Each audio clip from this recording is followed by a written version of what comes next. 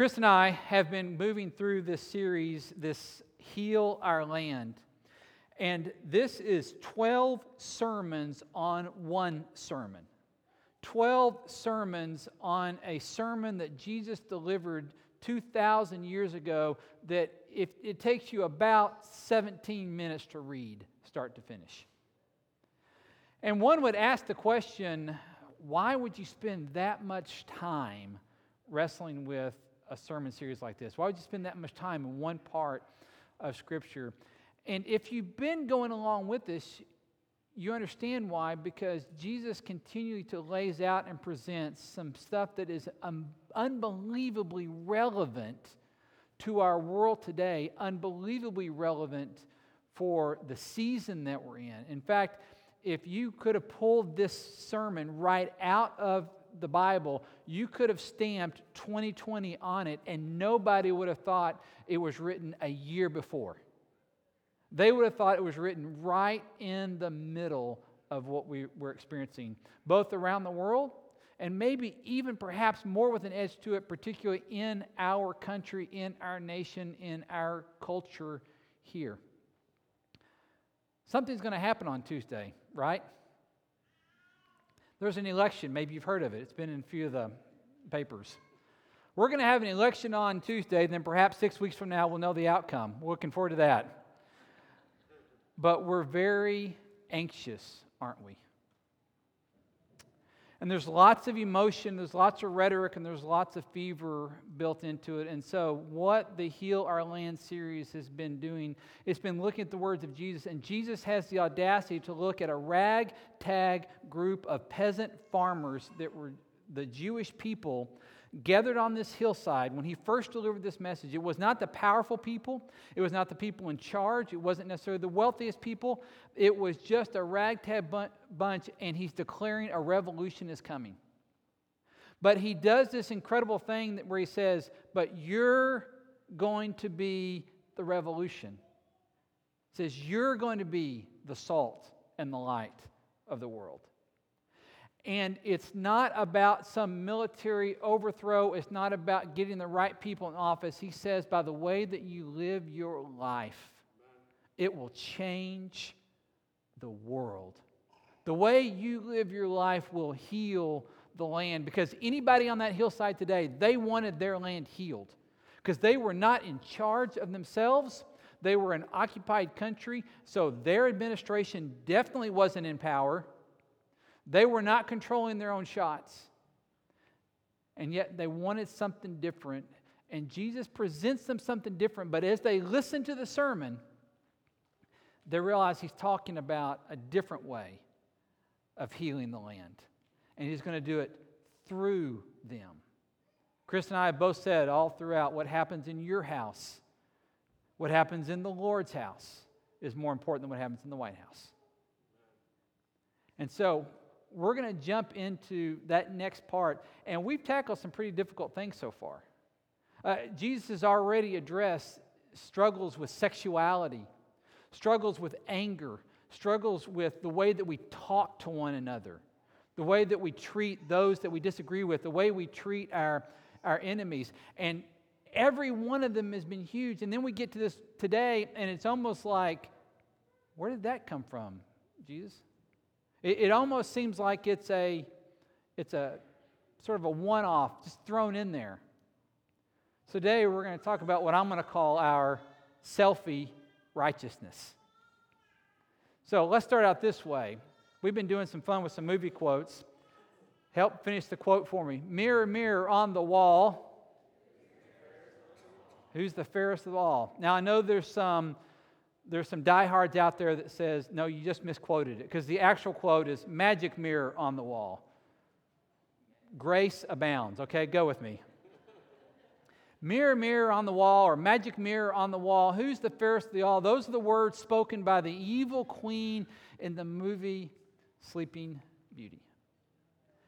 Snow White. Golly. By some movie that Disney did. Here's what I know already, is that worshiping together with Abby and G, Western Hills is far more vocal now all of a sudden. And you don't mind correcting me from the audience. Thank you. The evil queen has a vanity problem, doesn't she? And she's got this desire to be the fairest in the land, to be the most spectacular in the land. And so she does a daily check-in. She does a regular, do I still hold my status? Do I still hold the same envious position among all the people that are looking at me? Am I still being seen by others? Now, I know this is a lesson that, because none of us in here struggle with our image, do we? None of us fall into that temptation, do we? See, we're going to talk about something today where Jesus drops in some teaching that at first it doesn't even sound like it should be on the same shelf along with the ones that we've already covered, but Jesus knows us. And He knows how we're wired. In fact, let me just do it this way. Let me drop in with the very first verse in Matthew chapter 6 says this. He says, and remember, this comes after He's already talked about our anger and our bitterness towards one another and getting along with our enemies and our sexual brokenness. He drops in, be careful not to practice your righteousness in front of others to be seen by them. If you do, you will have no reward from your Father in heaven. It really seems like a left turn, doesn't it? It seems like it's out of message. What are you doing there, Jesus? Here's what Jesus knew that we would struggle with. Our image and our perception and our value that we place on how other people perceive us. I'm calling it self-righteousness because unless you've been under a rock, you're aware of we've got a whole new move now, right? We can take our phones that have cameras on them and we can flip the camera around. Do you realize we're the first generation in the history of the world that created cameras to turn around on us? Before that, taking a photo of your photo was always a two-person process. If you were going to be in the photo, it took somebody else to take it. But now we've created a deal where you can hold your phone up, flip the screen around, take your picture, and then you post it out on social media for all to see. Now, I'm not bagging on you if that's something you've done. I've taken selfies before, but what I am trying to point out, the fact is that we have more tools than ever before to manage our image, don't we? Because after you've taken your very carefully composed selfie, very few people roll out of bed and take their selfies. Have you noticed that? Nobody reaches over and grabs their phone. Now, we grab our phone in the morning, but nobody reaches over and grabs their phone, still laying in bed going, I'm going to take this, and it's got the hair matted everywhere and the morning breath and everything else. No, we take the really well-composed one, and then, if you're really savvy, you apply what? Filters. You start finding, because you want it dressed up as nice as possible. And what this allows us to do and what social media allows us to do is allows us to manage our image like never before. And many of us, myself included, we're addicted to image management, aren't we? I want to present myself in a certain way so that you think the best about me. I want to come across in a certain way where I can see in your eye the approval. Where I know that if we were to play the comparison game, I feel like I'm coming out just a little bit on top. That's what Jesus is speaking into. When he says, be careful on how you present your own righteousness. Now, that seems strange because you're thinking, okay, if God is a righteous God and He wants us to be righteous, He wants us to live it out in front of everybody else, right? But what He's going to call us to is a very, very insidious way of living our righteousness that invites us to come and I live out my righteousness for your approval. I live it out for your applause. And He knows that we're going to be addicted to this if we're not careful. And so He's looking at this group and He's telling this group, and the first thing He says is, be careful how you live out your righteousness. And to us, we're thinking, well, be careful how you live out anything, But understand that in that culture, with that particular group of people, righteousness was status. Righteousness bought you points with the crowd. Righteousness brought you the envy of your friends. They had a belief that, in fact, if you were wealthy, it's because you were righteous. And so, putting on a certain air of righteousness that can be seen by others was, in many ways, talking about how well off you were. And so, he's coming at this presentation with a group of people that it may seem a little distant to us, but if you were righteous, or you acted righteous, or you behaved in a righteous way, you got the likes. You got the thumbs up thing. And so he's going to go into 3 very particular ways of living this out. He's got 3 applications. And so we're going to go through them very quickly, but I want you to follow along. If you've got a Bible open, I want you to have something to write with, be ready to go, because I want to highlight a few things for you that I think are going to be critical to this understanding of what Jesus is doing here. So let's go back to our very first verse once again. I want you to pay attention. This is Matthew 6:1. I want you to pay attention. If you do live your righteousness out to be seen by others, you will have no reward from your Father in heaven. Now, I want you to underline that. We're going to come back to it. That's the teaser, but I want you to pay attention every time Jesus uses the word reward in this text. So the first thing he goes to is giving. He's going to talk about giving, prayer, and then fasting. So here's what he says about giving. So when you give to the needy, do not announce it with trumpets as the hypocrites do. There's the second word I want you to pay attention to. I want you to underline, circle, highlight, whatever, every time we come to the word hypocrites. Don't announce it with trumpets as the hypocrites do in the synagogues and on the streets to be honored by others. Truly, I tell you, when they have received their, here's our word, reward, they have received their reward in full. But when you give to the needy. Do not let your left hand know what your right hand is doing, so that your giving may be in secret. Then your Father, who sees what is done in secret, will reward you. Now, he starts out with basically hyperbole. It's an exaggeration. It's meant to catch your attention. Sometimes you may have heard this verse interpreted that they used to have a practice where as you gave in the temple, people would announce it with trumpets. There's no real record that was actually the way the contributions were given in the temple. What he's saying is, though, there's a way to give, to posture yourself, where you give not because you've spotted a need and you're moving toward it, or you feel a call of God leading you that way, but I've spotted a need and I think I can buy myself some approval. I think I'm going to buy myself some "I impressed you today" moments. And there's that image management. There's that addiction to what I want so much from you, is that approval and that desire. This is a struggle in churches, isn't it?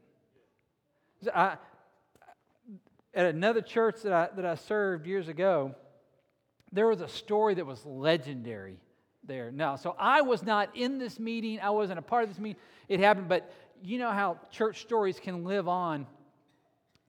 And the story is this, is that they were at a business meeting back when you had the men's business meeting. And there was something being debated, and it got heated, and the leadership was trying to make a decision on which way to go. And one guy spoke up, and apparently this guy let it always be known how much he gave in church. And so it didn't seem to be going his way this particular night, and so he's going to play his card one more time. And so he says, "Ladies and gentlemen, or men, you know how much I give here. We need to be doing this." And he's holding the church hostage that way. There was another guy that was relatively new to the church, but had heard this little speech before. In the meeting, stands up and says, "Brother, how much do you give? Because I would like to buy you out."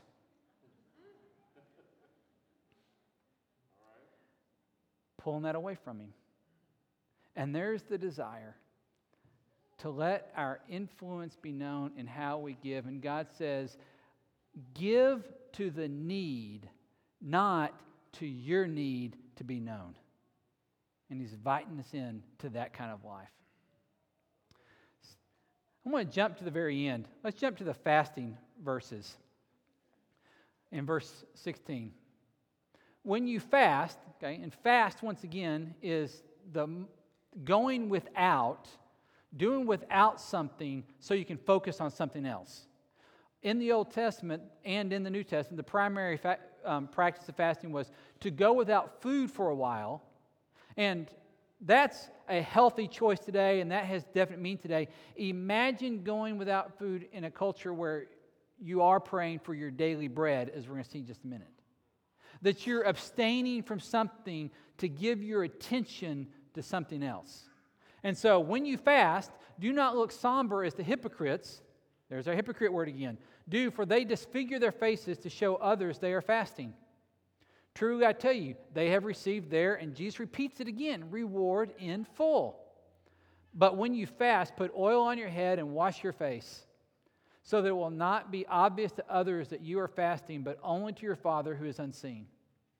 And your Father who sees what is done in secret will reward you. And He repeats it again and again. The invitation is He's invited us into actually do this practice of fasting. He's encouraging the practice of fasting, but once again, He says you do it in such a way where only your Heavenly Father knows that you're doing it. And it was far more common in that culture to let your grief be known out loud, to let your struggle be known out loud, let your suffering be known out loud, and you would put ash and oil, or you would mess your face up in such a way, know that you're grieving. But what was happening is people were now doing this to gain, once again, attention and to be seen as righteous. And here's that image management. It's like putting on a filter.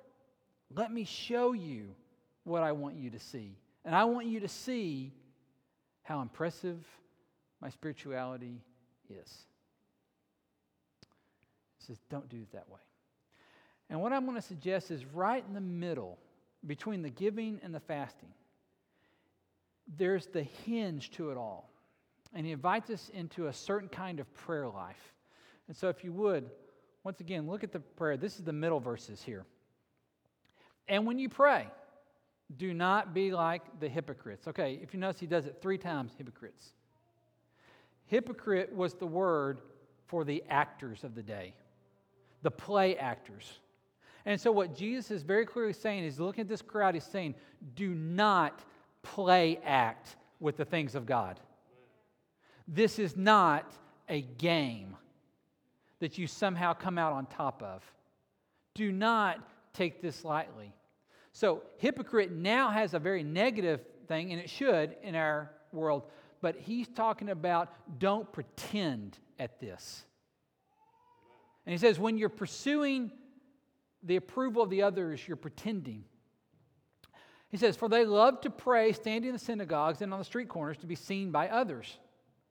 Truly I tell you, they have received, and once again, their reward in full. But when you pray, go into your room, close the door, and pray to your Father who is unseen. Then your Father who sees what is done in secret, He will reward you. Repeats the promise again. And when you pray, do not keep on babbling like pagans, for they think they will be heard because of their many words. Do not be like them, for your Father knows what you need before you even ask. This then is how you should pray. And He's about to give them a model of a prayer.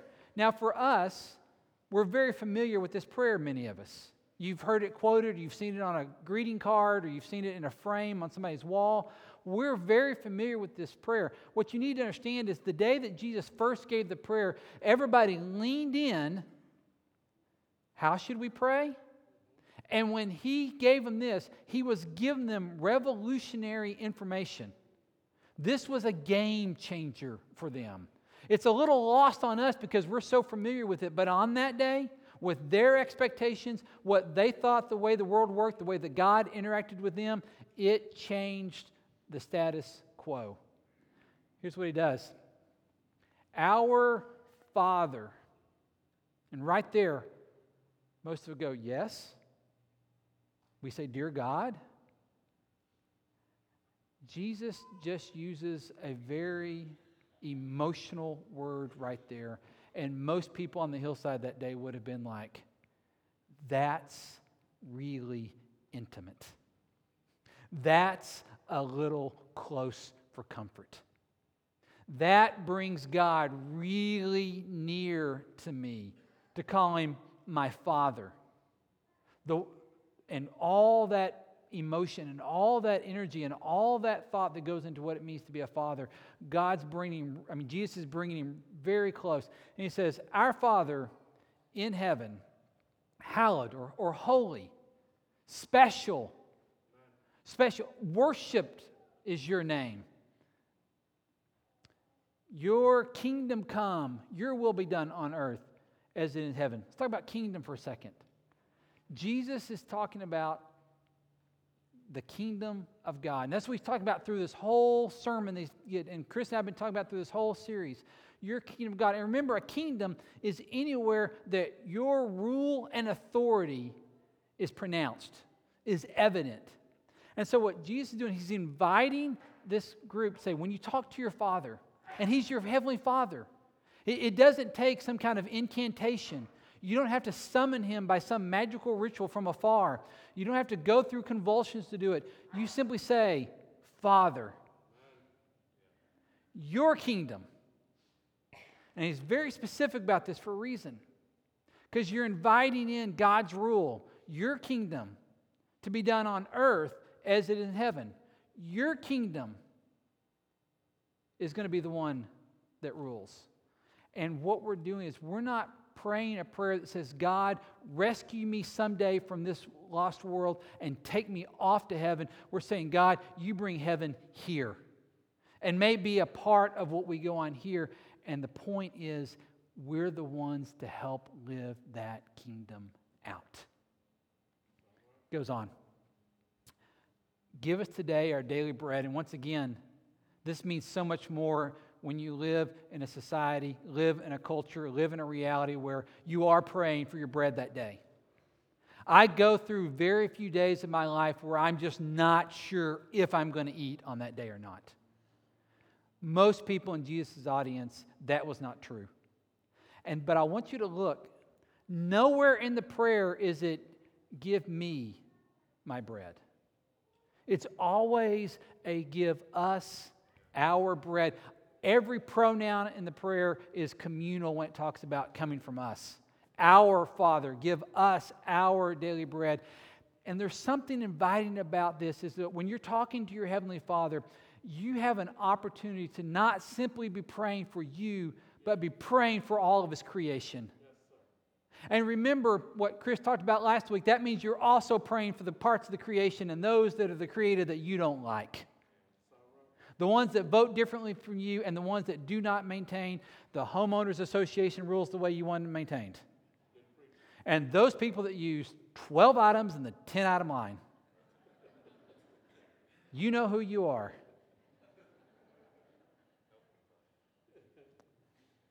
He's saying you pray not just for your own, but you're praying for God's blessing, God's kingdom to reign across this world, across this land, and across our nation.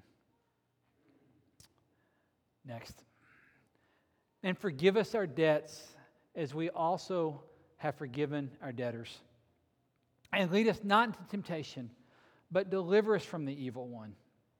For if you forgive other people, and this Jesus, he kind of steps out of the prayer for a second. For if you give other people when they sin against you, your heavenly Father will also forgive you. But if you do not forgive others their sin, your Father will not forgive your sins. Now, I'm going to take just a side note real quick because that sounds really harsh.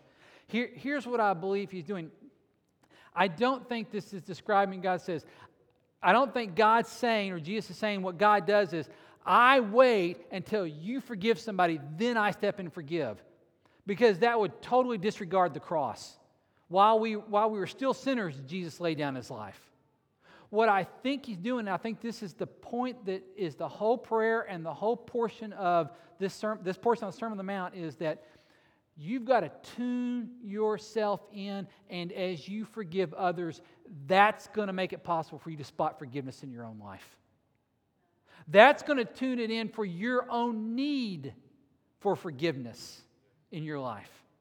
Because if I'm living an image-based, selfie righteousness, then it's real easy for me to look in your window and say, you've got some problems. But it's really difficult to look in my own mirror and see the problems.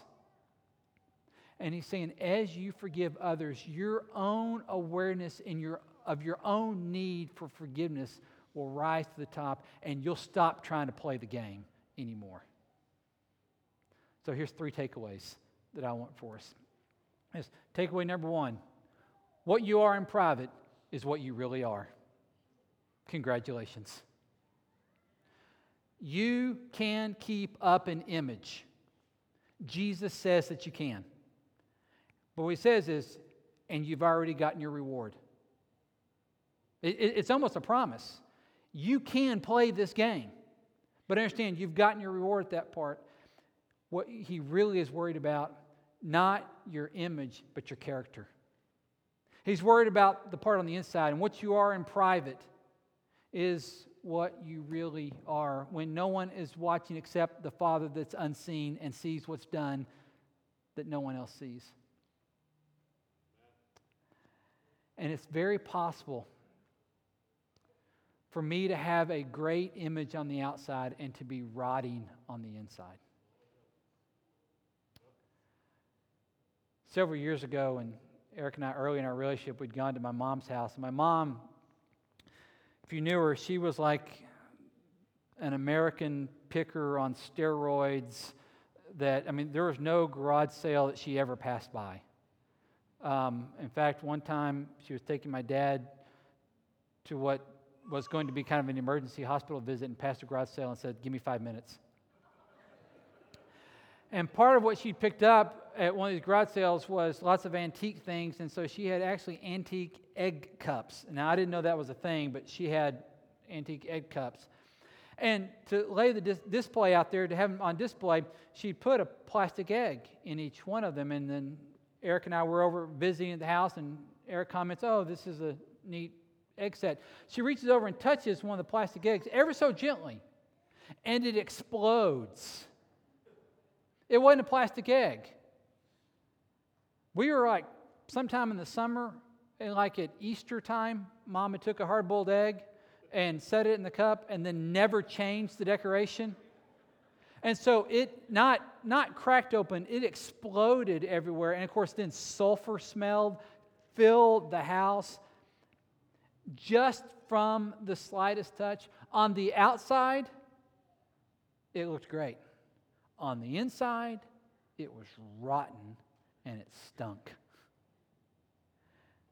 What's inside of you will be revealed when the slightest pressure and stress gets applied. So you may keep the image up for a long time, but understand it will not weather the storm. This is why at the end of the sermon, Jesus says, "Build your house on the rock," that Chris talked about. What you are in private is what you really are. Takeaway number 2. Will you seek the applause of the kingdom in front of you or the kingdom above you? See, we can pursue the image, and Jesus says, you will have your reward. You can get the applause of men. We can live our lives in such a way where I can impress you, at least for a short time. But what I'm doing is I'm trading out the applause of heaven, the kingdom above me, for the kingdom in front of me. I'm not praying the prayer of, "Lord, let your kingdom come to earth and let's live that out." I'm lifting up my own kingdom. So the prayer is asking us to pray a very specific kind of way. To break ourselves free from the selfie righteousness, we are praying the prayer every single time that says, "Thy kingdom before my kingdom. Thy glory before my glory." And let me let you in a little secret. This is what Jesus is telling us. Your kingdom is way too small of a thing to live for. It's just not worth it. But His kingdom, it is. Chris and I'll confess for him, I know I struggle with this. This is our temptation. We are so tempted so often to preach in a certain way to seem impressive. And so I've got to keep coming back to a prayer every single Sunday that says, God, it's your glory, not mine. It's your kingdom, not my kingdom that we're building here. You do with this what you will. Because the image management is so tempting, isn't it? And it's so insidious. So will you live for the applause of the kingdom above you? Or will you live for the one in front of you? Because the one in front of you, it's a fickle kingdom. And what it appreciates and what it applauds today will not be what it appreciates and applauds tomorrow. But there is one more thing. And this is the reward part. And I promise we're going to come to this. Here's number 3. You've got to turn down the admiration of the world to hear the affirmation of your Heavenly Father. Turn down the admiration of the world to hear the affirmation of your Heavenly Father. Reminded of the story that's told of the Danish king in the early thousands, King Canute. And this is right prior to the Norman conquest of England. But of England and the Danish countries there. King Canute was a wise, gracious king, and many stories were told about him. But one of the ones that I found the most compelling is that at a moment when he was hearing too much praise, too much admiration, too much applause from his court, because he's the monarch, he's the king, he does something to demonstrate. He takes his throne and he goes out by the seashore. And he plants his throne in the sand, and he sits in the throne and he commands the waves to not touch him. And the tide's rolling in. And you can imagine what happened. The tide just kept coming in. And he would shout louder and command the waves more to not touch him. And finally, his throne that he's sitting on is up to his waist now, covered in water. And the point he is making to all those that are around him is that he does not control the sea. His kingdom is on the earth, but there's a king that's above him, of whose admiration he should seek. And so it's said that he took his crown off that day, he hung it on a crucifix, and never wore it again, acknowledging that his kingdom was going to be subject to a higher kingdom. And we've got to be able to turn down the volume of the admiration of the world if we're going to hear the affirmation of our Heavenly Father, because there's the reward that God promises. It is not the reward of I'm going to make it into heaven. That is legalistic and goes against everything that Jesus did on the cross. What he's saying is you can hear the applause of those around you, or if you're willing to listen for it, you will hear the affirmation of the one that created you. The one that looks at you and knows you better than you know yourself, all the flaws included, that you do not have to hide and be ashamed of, embarrassed of, and think I'm going to pull one over on God. He sees it all and yet still reaches to you and says, I love you this much that he's willing to lay down his life for you. God loves you enough that he would rather die than live without you. That's why I love the story that Max Lucado wrote called You Are Special. And if you're not familiar with it, I encourage you to look this book up. It's a children's book, but it's profound truth, and it tells the story of Punchinello. And Punchinello is basically a wooden puppet, think Pinocchio. And Punchinello lives among other wooden puppets, and together they're known as the Wemix. And the Wemix have a very interesting habit. They walk around and they give gold stars to each other every time they're impressed by somebody else. But if they're disappointed in somebody else, they give a gray dot. And so the story goes that the Wemix spend all day long exchanging gold stars and gray dots. If a Wemec does something that's impressive, if he can jump higher than somebody else, or he can run faster than somebody else, or he can sing better than somebody else, or he's prettier than somebody else, people hand him gold stars. But if they do something silly, if they do something embarrassing, if they trip and they fall, they run over and they put gold dots. They stick gray dots on them. Well, Punchinello is not an impressive Wemec. So he's got gray dots all over him. In fact, he's got so many gray dots that people come up and give him gray dots just for having gray dots. You ever felt like that? And one day, Punchinello is invited to go up the hill where the wood craftsman, the maker, the creator is. His name's Eli. And he goes up, and as he approaches the workshop of Eli, Eli looks up and says, Punchinello. And he thought, you know my name? He goes, of course I did. I made you. And then Punchinello becomes very aware of all the gray dots that he has, and he tries to hide them.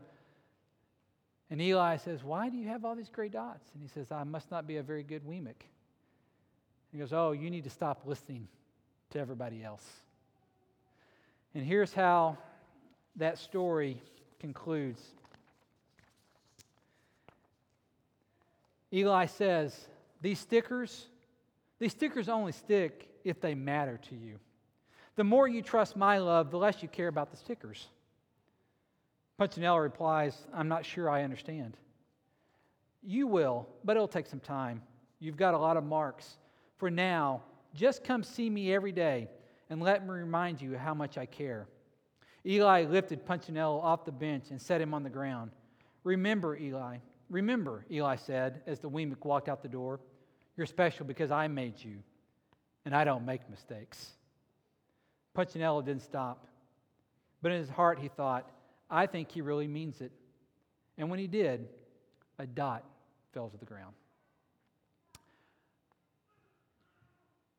The Heavenly Father, the one that invites you to call him Father, the one that created you and knows you better than you know yourself, invites you into a relationship, and it has nothing to do with impressing the person next to you, but it has everything to do with how special you are and how much he loves you. Let me pray for us. Our Father who art in heaven, holy is your name. Father, may your kingdom be done here as it is in heaven. And may we live by kingdom standards, where we seek our approval and our applause and our affirmation only from you, Father. Father, I ask that you would deliver us from our addiction to image management, and that we would hear your voice loud and clear and daily. And that, Father, out of that we would live our lives, not comparing to one another, but with an unending source of love for those around us. Father, we ask this in the name of the one that laid down his life for us because we were worth that much. It's in his name we pray. Amen.